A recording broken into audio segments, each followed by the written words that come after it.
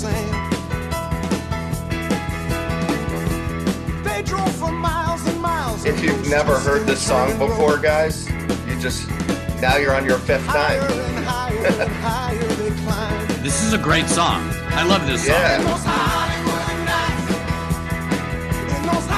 I did worry that he was dead for some reason. My biggest worry is I'm starting to look like this guy. Hollywood's not on the beach, and the song starts with him being on the golden sand. I don't understand. The hills, though, where they're looking down from is Hollywood. And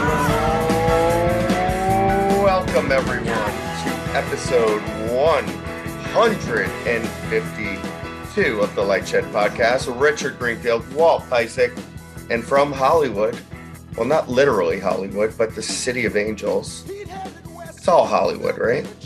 Didn't the first lyrics talk about walking on the golden sand, or did I mishear that? Or is he referencing that the streets of Hollywood are golden sand? No. He's talking about LA in general. If you listen to the whole song, it's about a guy who, goes to visit some friends in LA, finds some girl, falls in love, and then she leaves him. And then I was led to believe that in LA that the traffic is so bad that people don't live their immediate locality. So to suggest that someone in Hollywood is enjoying the golden sands of the beach, I thought was kind of a incorrect assessment of LA. Am I wrong? No, I think enjoying the golden sands of the beach now doesn't work because it's so fucking cold here. that also. I don't know what's going on. And God knows what else are on those beaches. I got hypodermic needles.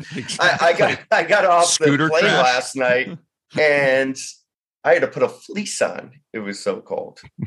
Anyway, we're obviously here for WrestleMania. This could be our last WrestleMania covering the stock, which is, the real reason we're here, because the thing could get sold in short order, but we'll discuss that later.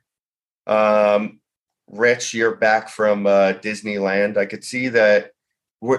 Is that background? Are you supposed to be putting your head between those mouse ears? I don't know. Why don't you turn your head to what would be your left?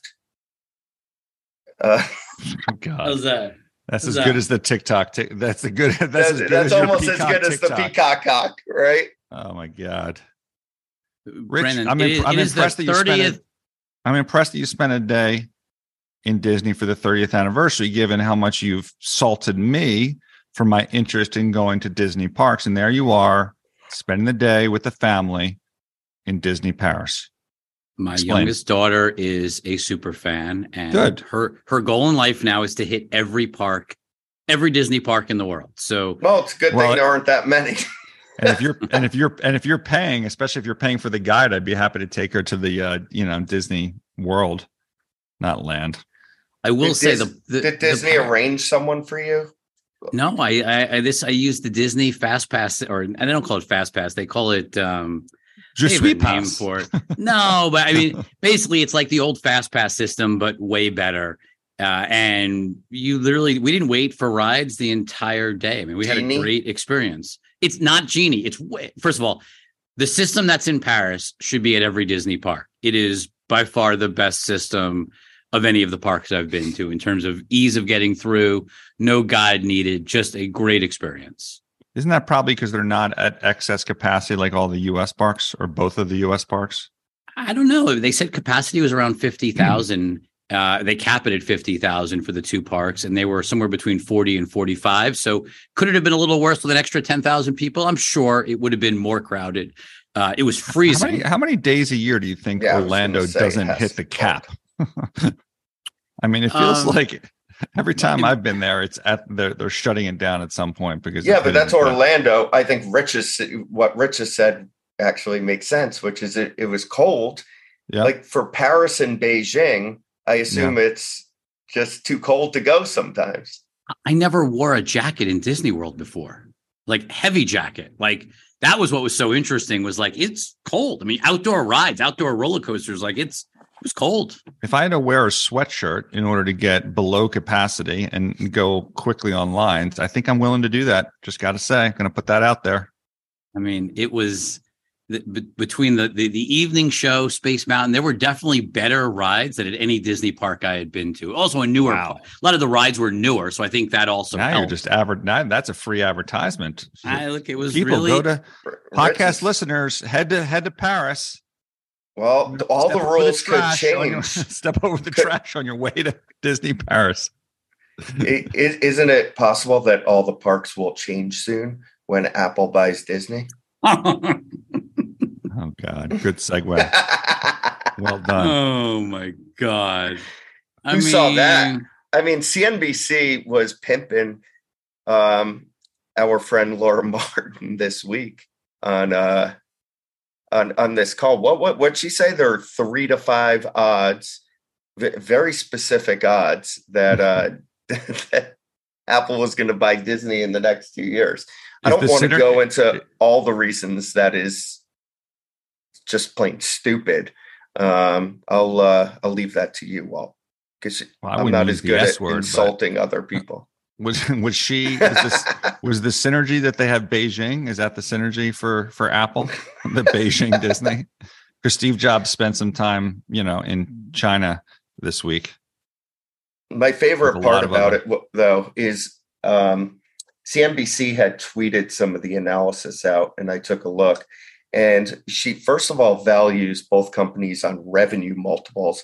Then she assumes that Disney's revenue, the whole company would trade at the same revenue multiple following acquisition, which was I can't say that there's a lot of Apple investors that are looking at Apple on a revenue multiple. Obviously, there's the large swath of investors that effectively treat it like a meme stock, like Nvidia and everything else, where there is no real valuation consideration. But those that do might perhaps look at a PE multiple. And I think, as we talked about in our recent downgrade of Apple, and to your point, Brandon, that the PE multiple, and maybe this has collapsed a little bit because I think Netflix has been having a great run. I could be wrong, but that Netflix, representing kind of the ultimate streamer out there, had a lower PE than Apple. The other side of it, broadly, though, I mean, if we're going to take this seriously, beyond the valuation considerations and this specific analysis, and the fact that they've never done large acquisitions. But I was going to say that. And the other thing is, if they're going to do a large acquisition, you think they're going to do it now in the current DOJ FTC situation that we have, when Apple has a huge target on its back globally? And obviously this deal would need global approval vis-a-vis the App Store, which is their bread and butter of their profitability. No, it's just not a well thought out and considered. How about the other side of this?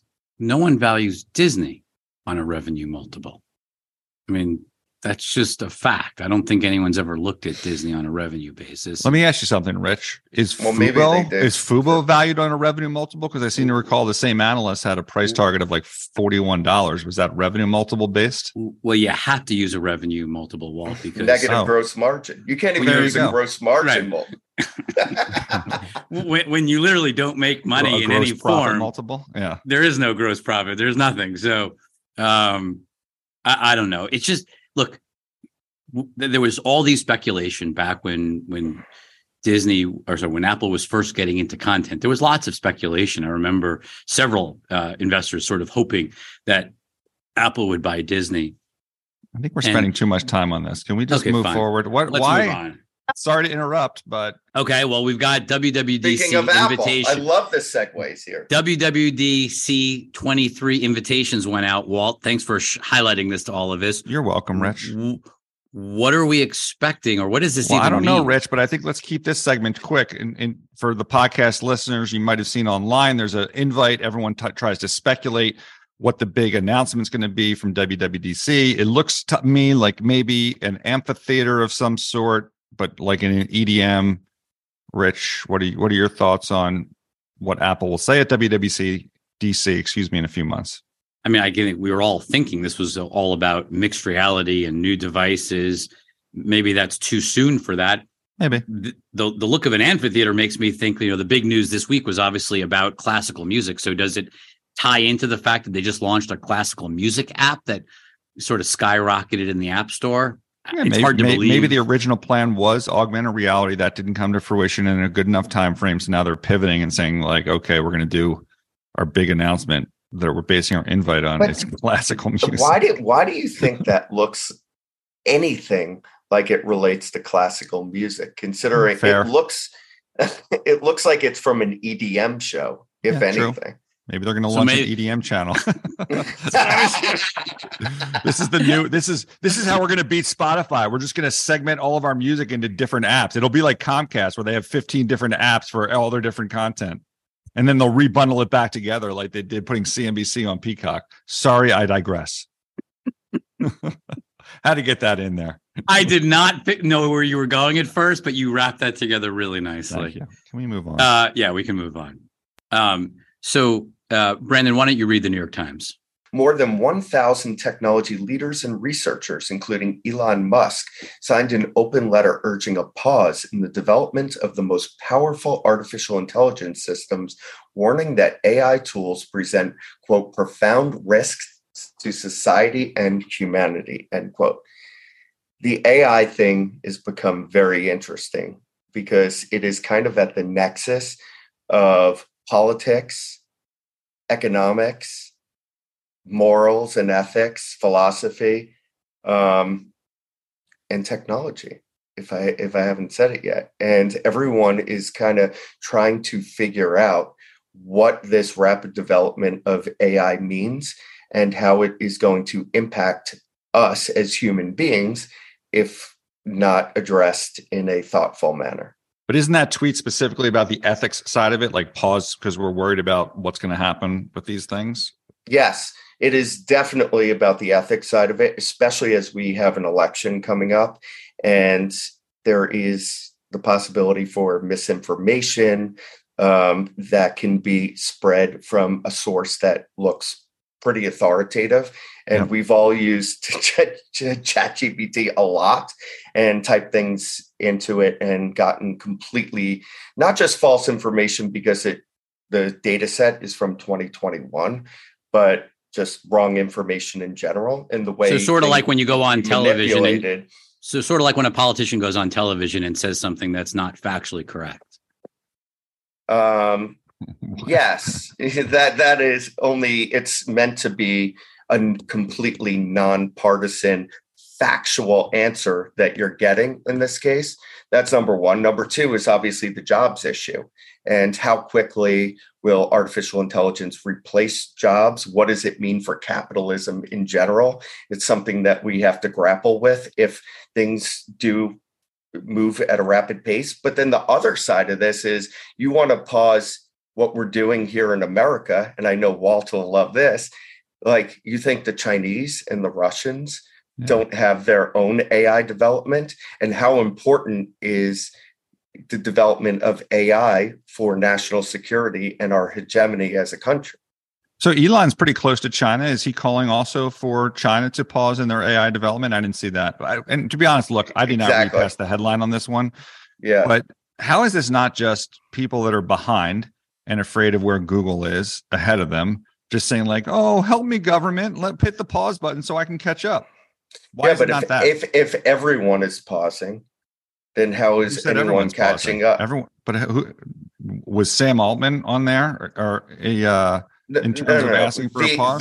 The call from this group, Elon included, is for everyone to pause. So in that everyone, it would be every company. So everything. I'm not sure how you enforce that. For the well, that's another thing. The whole thing is dumb. I mean, there are real issues to consider, though. Okay.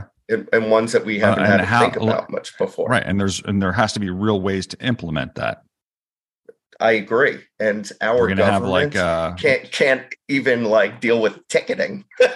Can't deal with ticketing. We can't monitor nuclear proliferation in Iran.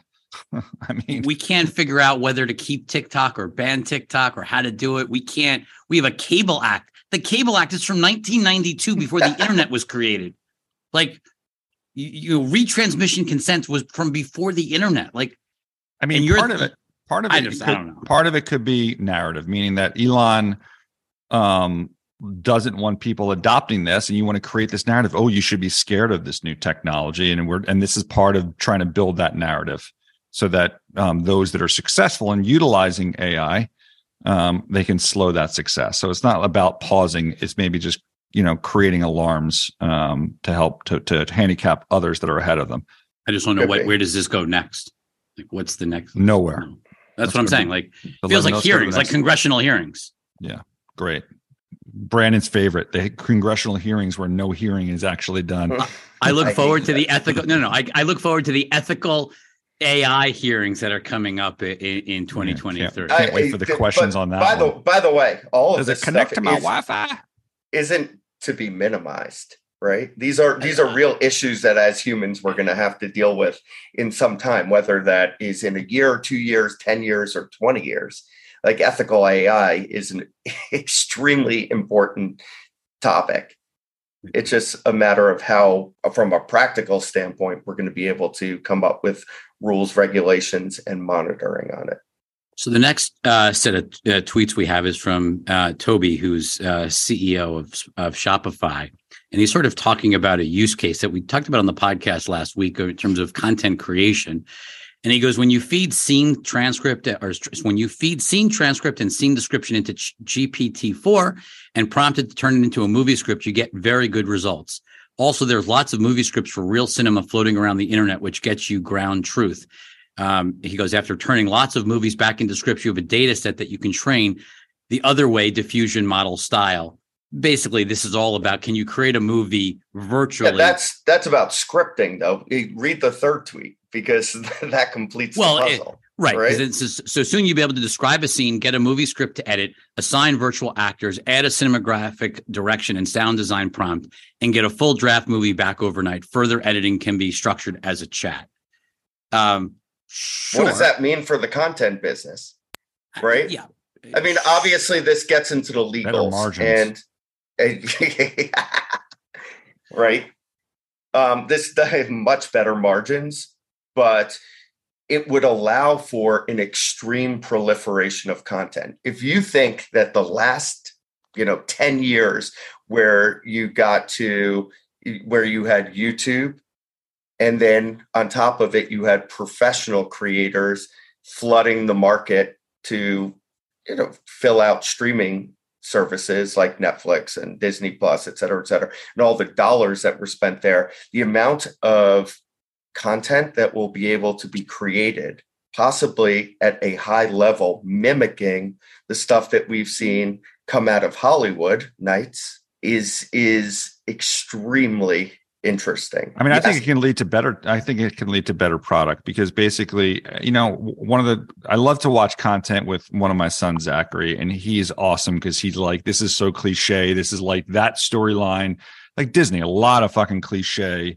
in terms of this. So if all of a sudden you cut out that cost structure of the formulaic scripts that effectively all go back to Shakespeare, then you can maybe build more interesting things on top of it and make for better content. Just like we watch Matrix, more creativity, like a true democratization. You're talking about 100%. You're creating a better tool, and you're elevating someone that might not have had that opportunity to put something more creative on top of the baseline, which they've been wasting too much money paying writers to do the same formulaic scripts and the same, blockbuster films. Yeah, I guess the challenge is the actors part. You don't need actors either, theoretically. Again, I think those are a lot of leaps there. I think the parts that are interesting to me is, one, remember, if you feed the same seeds into a system, you may get the same answer. So how do you not sort of get cookie cutter content, which is sort of what Walt is sort of pushing back against? No. But a lot of this is the reason there's a democratization is because you can describe the story that you want, and it comes out as a script.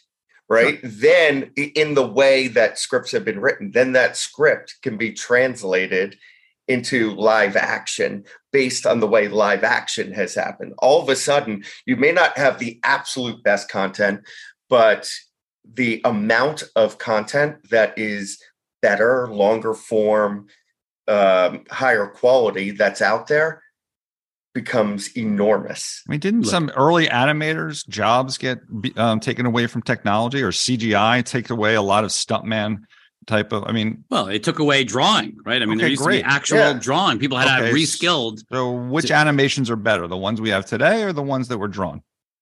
I mean, there's no doubt. And same thing with CGI today. In terms of like, think of them when I first watched The Matrix the first time. It was awesome and incredible. And we rewatched it. And it's like now that and the technology they used to do the original Matrix is integrated in like a baseline to make for even better action. Everything just builds upon itself.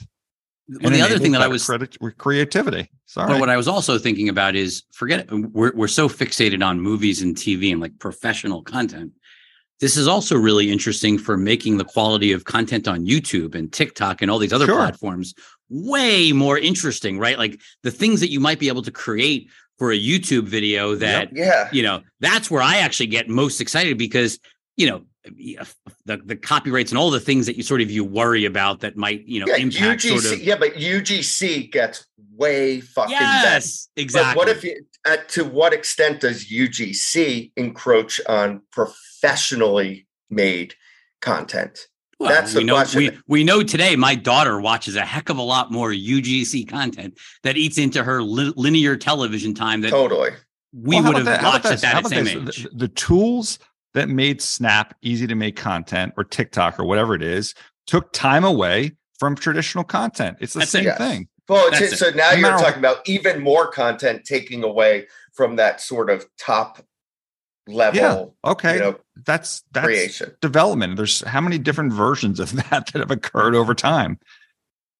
Well, now, Rich, we have had people who in response to last week's podcast came back and start to talk about the legals of this and the fact that none of this content could be copyrighted. Does it matter? Like none of the UGC content is copyrighted. And the fact that, you could, these training modules could be taken from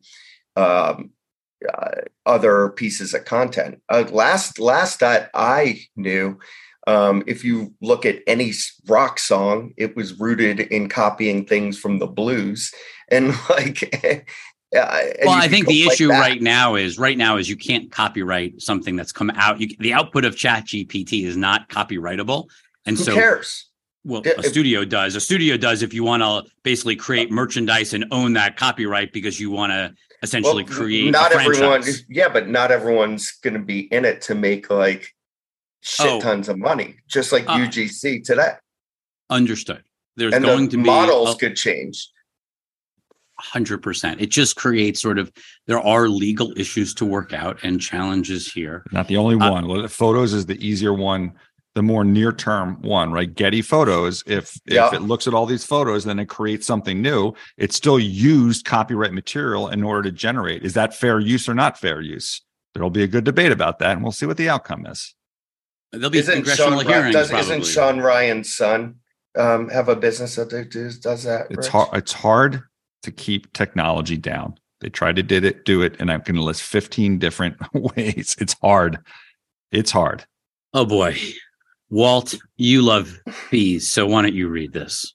Well, here's something regulators have talked a lot about: fees and the undisclosed fees. We've talked to this relative to Ticketmaster.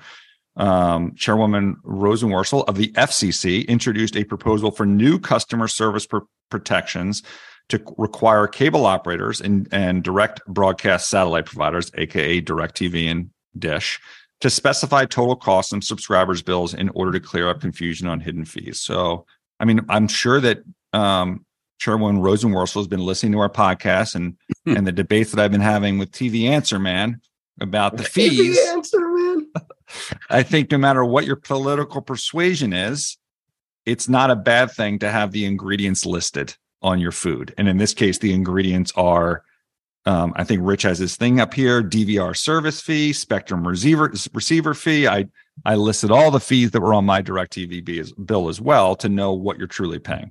But I think that's not the upsetting part. Like, at least they show you what's in the Spectrum TV. But what is, to me, misleading and sort of deceptive is, why is the broadcast TV surcharge, which you have to have if you have Spectrum TV, why is it broken out under other charges? Like, why is it separated out? Like, why does DirecTV? Well, if you go to all-in pricing, it wouldn't even matter. You're right. That's but they don't. Point.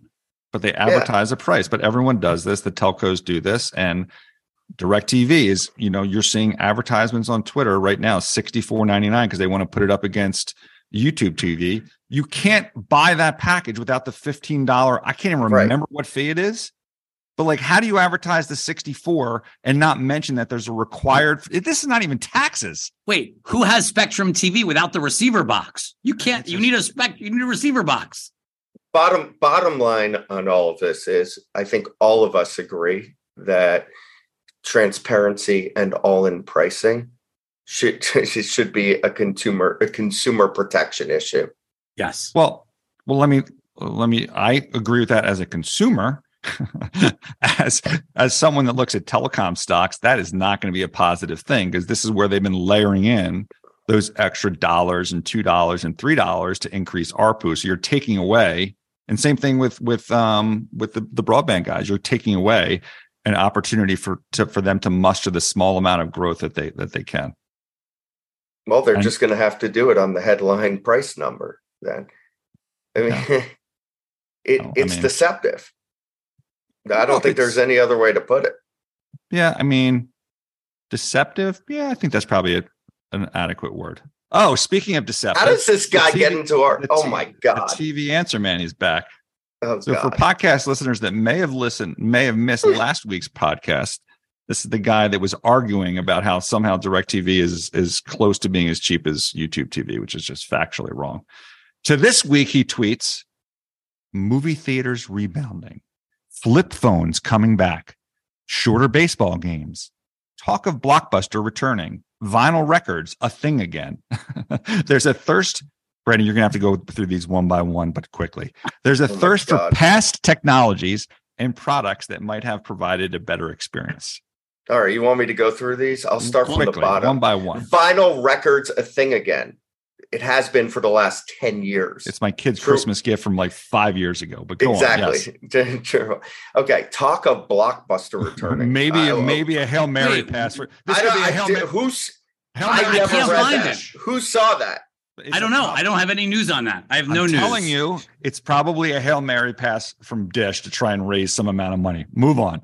Shorter baseball games, rule changes that didn't exist years ago, right? So I don't understand. There wasn't a pitch clock years ago. I guess it was pre-shift. So, okay, fine. Flip phones coming back. Yeah, for drug dealers. Movie theaters rebounding. I don't know, Rich. March was only down 35-40%. So no, it was flat year over year, Rich. Are we hitting an inflection? Last year? Yes. Hey, so are we hitting an inflection point? Dude, you have to look at. I just wanted to fuck with you, Rich. Let's move to. What is this guy's business model? I don't even understand what he does. And who's asking the TV? Okay, I'll move on. What would be the answer to the answer, man? We're going to a little Grateful Dead reference, St. Stephen reference in his name. We're moving on to some Twitter sources that I actually think are far more reputable. Sports TV ratings in inbox $25 a month for Yes Network streaming service. At least I like what they tweet and think it's interesting. $25 a month for Yes Network streaming service. Intro offer is $20 per month. Basically, the streamable then says Yes Network would need about 1 million subs each season. So you're figuring a 6-month season to cover the $150 million cost per year for the rights to the Yankees. They average about 230,000, 100,000 average viewers per game. This is why Major League Baseball teams need RSNs to remain widely distributed on cable. You need people not watching to pay for them. Sort of obvious, but that's sort of the challenge with this over-the-top model, Brandon, is the teams are just ultimately going to make less money. I don't think there's any other way around it. Yeah, we've been talking about that for a long time now. But what's right? By the way, I brought that up. So this week I went to the Pally Center to hear Rob Manfred speak. He was interviewed by Tom Verducci, amazing baseball writer, by the way.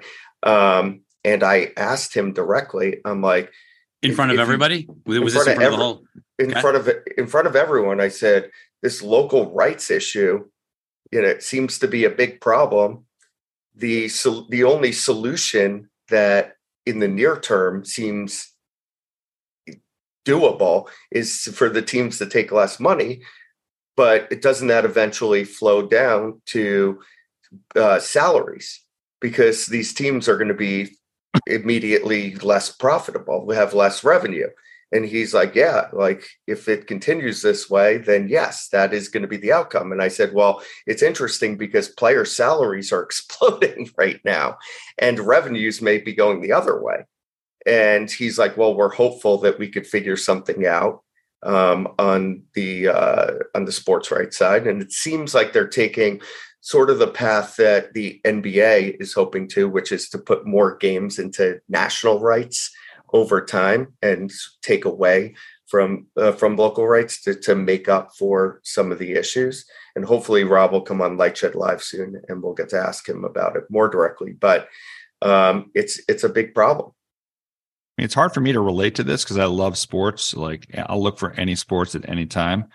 But the reality is the stats that we hear from people that see what's being looked at on their platform are shockingly low in terms of the amount of time spent totally watching sports. Totally. So I mean, this could be Rob talked about, cross subsidization in the bundle and the fact that not that many people are actually watching the product. He even said something, it came up, streaming rights came up, and he said something like Apple and Amazon would never want local rights in Milwaukee.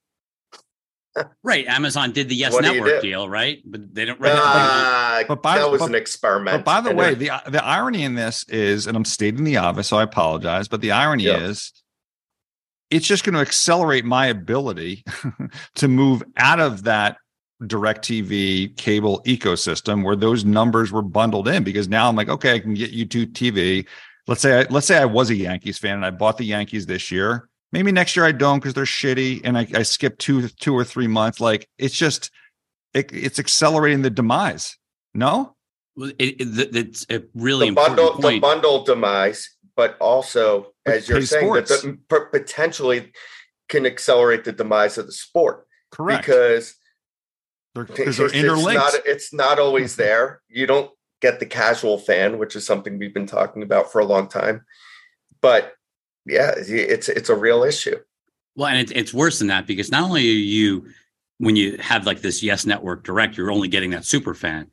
But when you shift from DirecTV or Comcast over to YouTube TV, the beauty of those platforms is that you don't have to be a subscriber for the full year. Like, Walt, I know you're subscribing for the full year, but you can put it on pause. It saves all your DVR programming, all your settings. Like, you want to only subscribe for football season to YouTube TV, click of a button. And it's, super easy to do. There's no pain, no returning boxes, no waiting on hold for a salesperson to pick up. Like the partial year subscriptions are going to increase pretty dramatically as you keep moving. And that's going to have even more pressure on cord cutting, because you're not leaving for the full year, but you're leaving for part of the year. Yeah, but even beyond cord cutting, once you're in the over-the-top alternative, you're probably not staying on for the whole year anyway. And as Walt brought up, what if your team sucks? Or they're not predicted to be good. Yeah, or they get bad. Let's say you're 15 games behind at the All-Star break, or 20, whatever you baseball people, look as your determining factor when they start tanking or selling That's players. About right. You can just disconnect. You can selling players. This isn't disconnect. This isn't soccer. It isn't. They don't work that way. Brendan, why don't you read this in Ad Age, because it ties into your Manfred meeting this week. Yeah. This says a new campaign launching this week is meant to connect as much to MLB's casual fans as to its avid ones by celebrating the game's quirky charms and its on-field thrills. And this is a video of a Daniel Vogelbach commercial. These new bases are wider than the old ones. Is he focused on the size of the new bases? Now it will be easier to steal second base. Bodies like that on a soccer pitch. Is he thinking about stealing second base? Looks 7 like my years body. in the league. And he's never stolen a single base. Don't steal second base. The pitcher's not Gotta looking. love Bogey. I am not looking. I mean, I'll give him credit. That's a clever advertisement. The other two are good. I think they would have been particularly well received during the Super Bowl when you had a lot of sports fans there that, you know, could have maybe said like, yeah, maybe I give baseball. Maybe it's too, maybe the thought process was it was too disconnected from when the baseball season started. They could have done one of those little teaser ads like, oh, new things coming for MLB. But I'm restating what I said before. At least they got something going now to get people into baseball. By the way, the rules changes. I think they've done a good job of walking the line between not alienating the traditionalists and making the game more palatable for more casual viewers or newer fans. I will give it a shot and give you my feedback on whether it pulls me back in. Mark already chimed in. Mark's view is irrelevant. Sorry, but Mark's an avid baseball fan that watched it a lot already. Yeah, so what he like? How does his opinion matter on this? What did I just say? You don't want to alienate. Oh, I got you. Sorry, the actual fans, but you want to bring new ones in, and that's a very fine line to walk. I don't think they're worried about alienating Mark. They're worried about alienating that. I'm not going to. And Mark didn't. There's a certain demographic that's an old school baseball fan that's not Mark. Mark was not stating a view. He was giving statistical numbers, just saying there were a lot more steals yesterday than in prior days. That's all. Move on. Walt Monte Taylor. Is he reputable? I don't know. He's from Com Daily. Yes, they are reputable. Okay. The Standard Tegna broadcasters have appealed the FCC's what does that even stand for? HDO? I don't even know. Something type of order. Basically, what he's talking about here is what we've talked about on this podcast before, where we believe in a nation of laws. If you're the DOJ, you have to try things in court. With the FCC, you can send it to an administrative law judge, which is, you know, what a former FCC commissioner has labeled a banana republic or banana court type of thing. So, look, I don't know. We haven't done the research to know if this is the first time it's been taken to court, to a DC circuit to try and contest this. At a minimum, if it increases the attention on how the FCC uses this administrative law judge, with most people in the industry considered to be effectively a death sentence, if it creates attention or in any way maybe changes the ability to use, which is what former FCC commissioner Mike and friend of Lightshed, Mike O'Reilly wanted to do when he was in office before Trump bounced him. That would be a good thing. And I think that would have broad repercussions for how companies would consider whether to move forward or not with the transaction. If they knew that if they could prove their case in a court of laws, that they could potentially take on that challenge. Hearing designation order. So basically a referral to the ALJ. But you're right, Walt. It is absurd that broadcasters can't merge in the world where they're going away. Well, I didn't say that. I have no opinion on that. Well, no, I do. I'll let the courts decide that. I think it's absurd that you courts send can't it to decide. the ALJ. Yeah. Let's move on. We've got little WWE, Brandon. You want to tee up this video?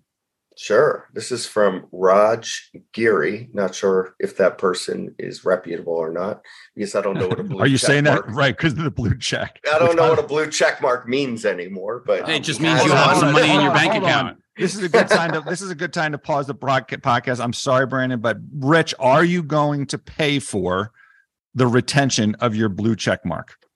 I already did. Oh God, Brandon, it's are you by tomorrow? Actually, are you? I think I did already. I probably will. Okay. It's not for the optics of it, but whatever additional bells and whistles you get from being a subscriber, I'm probably going to want, because I'm a power user of Twitter, which is why I signed up for the subscription in the first place before it meant a blue check mark. Well, and remember, if you're not followed. If someone doesn't follow you, the only way you show up in the For You feed now is if you have a blue check mark. But who uses the For You feed? You use reverse cron only? I switch back and forth. I'm usually reverse chronological, but I do switch back and forth here and there. Okay. I primarily use For You. But let's play primarily use For You. The tweet is from the very reputable David Faber on CNBC, reiterated that, quote, his understanding, end quote, is that Comcast NBCU is not part of the WWE sales process. So let's listen to this video about where the process stands, and then we could discuss the Comcast piece of it after. My colleague David Faber reporting earlier this week that it's been, quote, hot and heavy. Who's been bidding, and where are you in terms of that process? I like the very direct question on that. Unfortunately, I can't answer the who has been bidding, but I can tell you it's been quite a robust response to WWE products that has been built for over the past 40 years. I think the fan base, the audience. Robust process, Brandon. That means lots of people, you think? I have no idea what it means, to be honest, in terms of the numbers, or maybe there's just one bidder that's coming in where they, towards numbers that they want. I'm not exactly sure what that means. We all know that Endeavor is probably a part of this. Comcast was everybody's favorite going into this process. We have been saying for a long time we didn't think that they would do this. What's interesting about them is they also have the exclusive window, I think may start like next week or something, on renewing the Raw rights. Are they going to go ahead and secure those rights before they know who owns it? Do they still want Raw rights? None of that is something that we know. I assume they do, but that we know at this point. So it'll be interesting to watch that exclusive window.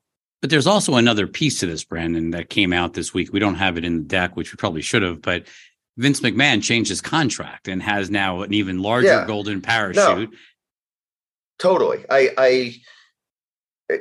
We have at times been skeptical about whether Vince wants to sell or doesn't want to sell.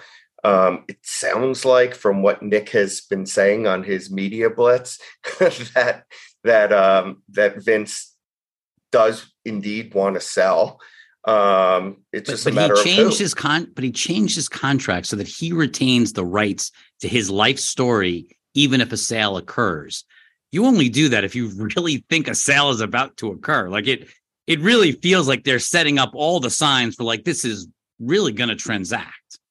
Yeah. I mean, this doesn't feel like a charade at this point. Right. If it is going to, who's the buyer and how much? Right. Isn't that the kind of open question? And what rights are committed to vis-a-vis Raw and SmackDown before that happens?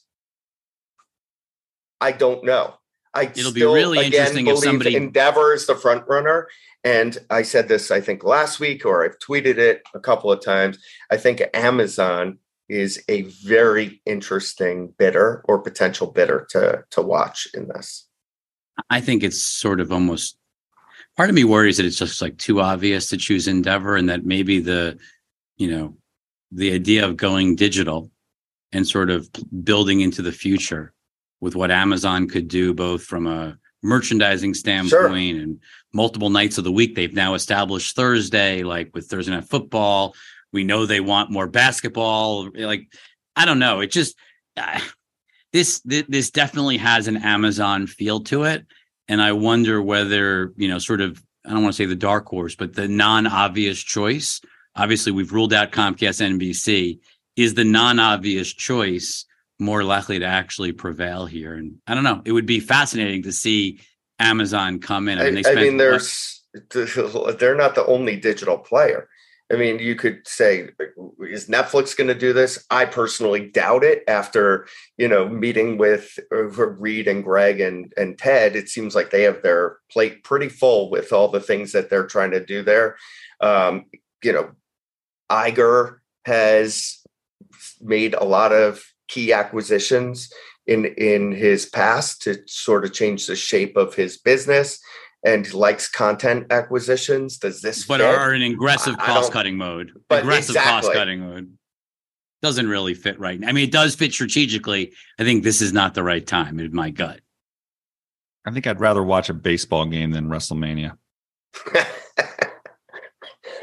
So this was a lot of talk about some content and who's it going to acquire. Well, it'll be interesting. I hope, Walt, that you tell Nick Khan that when we're in Stamford. I'm not going to tell him next Wednesday interviewing him. The last time I saw someone challenge anyone in WWE about it being like staged or fake, the guy took a hand to the face. So no, I will sit there quietly and ask polite questions. Well, guess what, Walt? You think Nick doesn't listen to this podcast?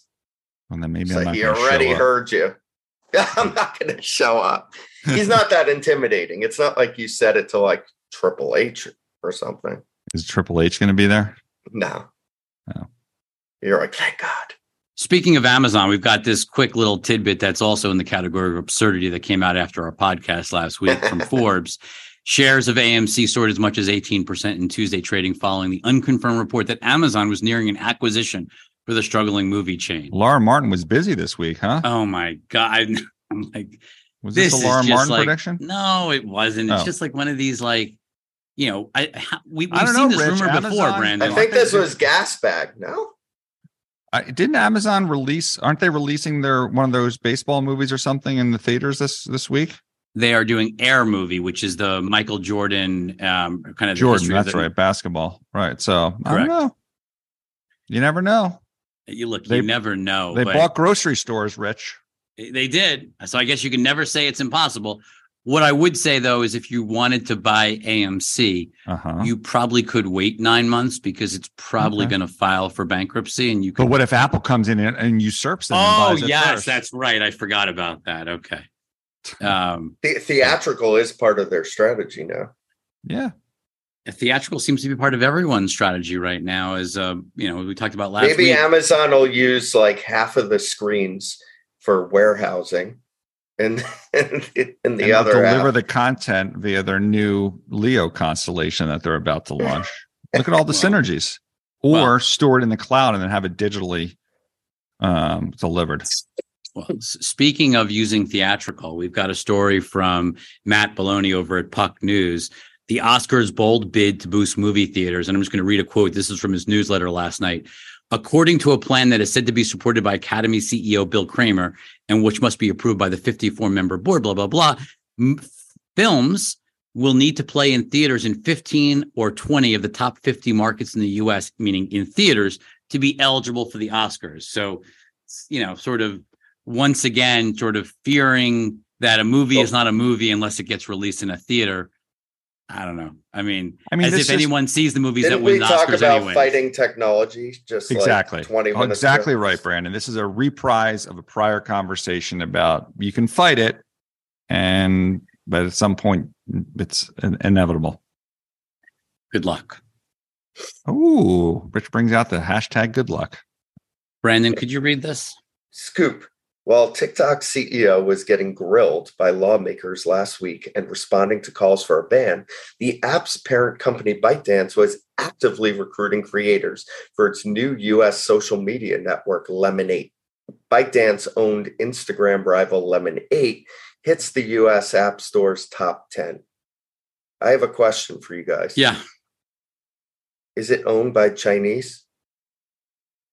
I mean, ByteDance has Chinese shareholders. Obviously, the majority of ByteDance is not owned by Chinese shareholders. I understand this, but my question is this going to face the same scrutiny that the broader TikTok is? Let's see if they do anything on the first one. Let's see if they do anything on the first one. Then if they do, then sure, they'll just go after this one next. It's fine. You just got to set the precedent on TikTok first.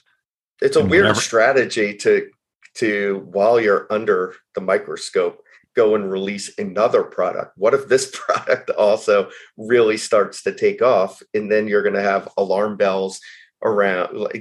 Well, more importantly, accelerate. Even if it doesn't take off, you're just going to have people being like, "Look, these guys are relentless. We need even a bigger policy to try and deal with this." Probably situation. Would have waited. The only thing I'll say is this app is not a new app, actually. That's what's most interesting. This app was actually introduced, I think, a year ago, maybe even a little bit more. No one's used it. It's just been sitting out the there. US App Store? It's been sitting out there with no usage. Okay. Well, that takes away what I just said. Well, that's how did it become reinvigorated? Or invigorated at all? How does TikTok ever drive engagement for downloads. You spend money, right? So they went to creators, and creators went and started promoting it. They paid creators to promote it and say, hey, go download this new app, and they spiked the usage.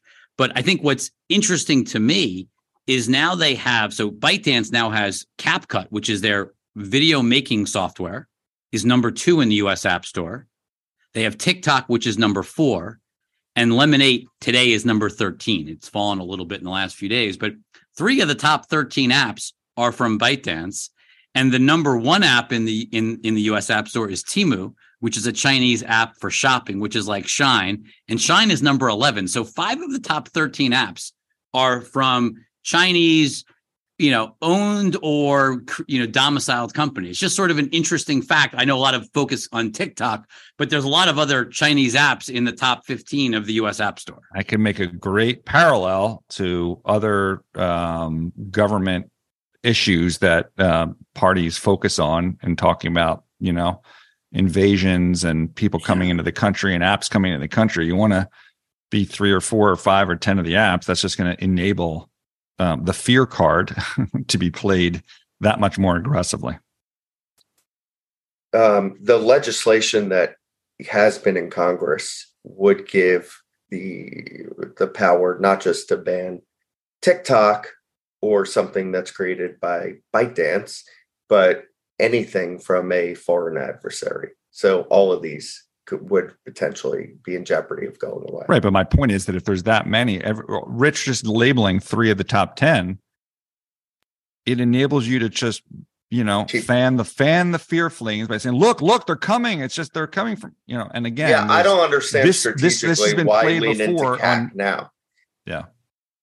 Well, who knows who's actually, moving those numbers up. Maybe sometimes it's someone that's trying to make it the issue, right? I don't know. Go to the next slide.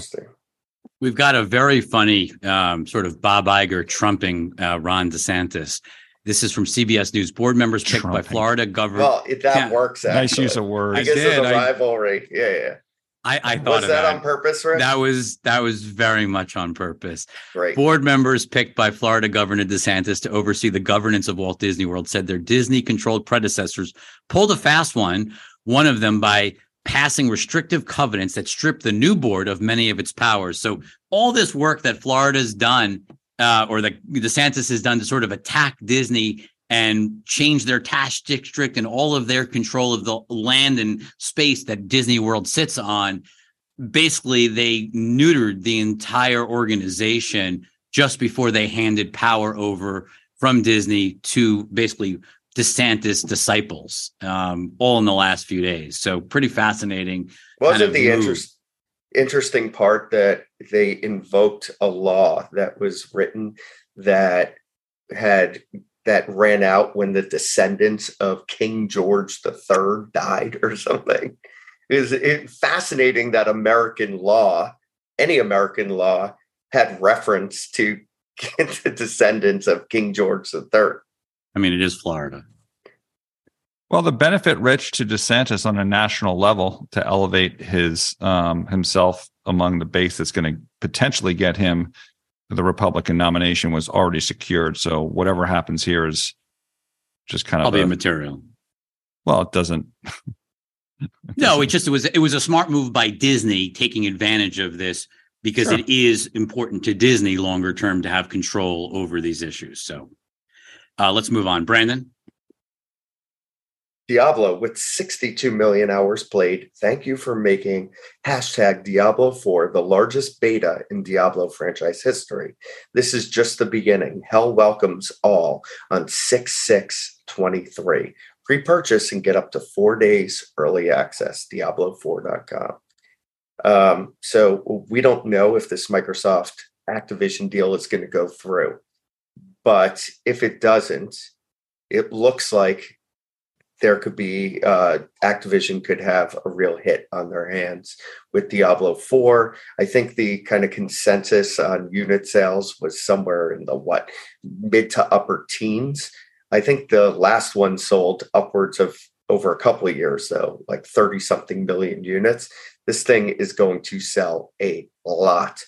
a lot of units. So the takeaway here is you want to be long Activision because either you're getting bought at a premium. Well, I mean, you got to look it up. Obviously, it depends on the price of Activision, right? Because say they even could do, like, I don't know, $4.50 a share if you want to be generous, right? So what's I don't know, 16 times $4.50? What does that get you to? 60 is 72. Where's the stock right now? 85. So 72, your downside's 13 and your upside is 10 on 95. So,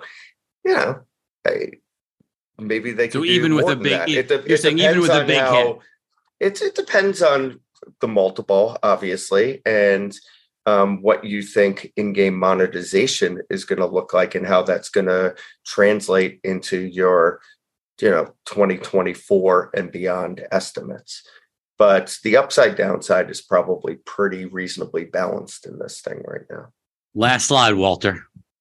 From Law 360, a New York judge refused Thursday, that's yesterday, to block a state agency review of Madison Square Garden's liquor license. That's the first tweet. Just on this one real quick. I mean, I saw Jimmy Dolan doing a very aggressive public marketing thing, saying like, hey, I don't care, I don't drink, but like basically trying to drum up broad support. I guess that's just not working. I mean, what's the end game here? This is kind of wild, right? You can't get a beer at MSG. Is that am I reading that properly? I think that the liquor license board could, I guess, with this decision, strip them of their rights if they don't reverse the camera situation. Oh, it's the camera. Got it. That's what this is all about. So he couldn't drum up enough public support to kind of knock this thing down effectively. It sounds like. That sounds accurate. Yeah. What's the second tweet? Speaking of overreach by our government. Oh, New York Democrats propose a 4% tax on Netflix and Uber to fund MTA. Now, I'll give you Uber. Streaming tax. I'll give you Uber on helping MTA, perhaps. But how do you connect Netflix taxing to the MTA of New York? Rich, you're a New York City Democrat. I can't even fathom. I literally don't even understand the concept other than they're looking for growing businesses to tax, or I don't know. I literally have no idea. I mean, obviously it's goods and services that are used in New York, but Netflix is a California company. You think there's a thoughtful process among politicians to say they're going to go after a growing business to tax as opposed to just to tax? Right. It didn't say, hey, we're going to tax. It didn't say tax Peacock and Paramount Plus. No, it's all streaming, I thought. Oh, was it all streaming? It was all services? It's not just Uber and Netflix. You think Lyft and other I think it was rideshare and streaming. I mean, I get the rideshare. Rideshare, I can see the connection, but streaming? Like, what does streaming have to do with the MTA? It seems extremely random. I do see a lot of people watching, downloaded shows when they're on the MTA. Maybe you can argue that the MTA, maybe they added good Wi-Fi in there and they said, listen, we've benefited these streaming companies, so they should pay. You know what? Yeah. You know what I think New York is trying to do? Become more like California. Oh, great. They're jealous of those Hollywood hills. And those golden beaches. Yeah. That was a very nice transition into the music. It's all about the segues, Rich. That's episode 152, everyone. Have a wonderful weekend. Enjoy WrestleMania, Brandon. Will do.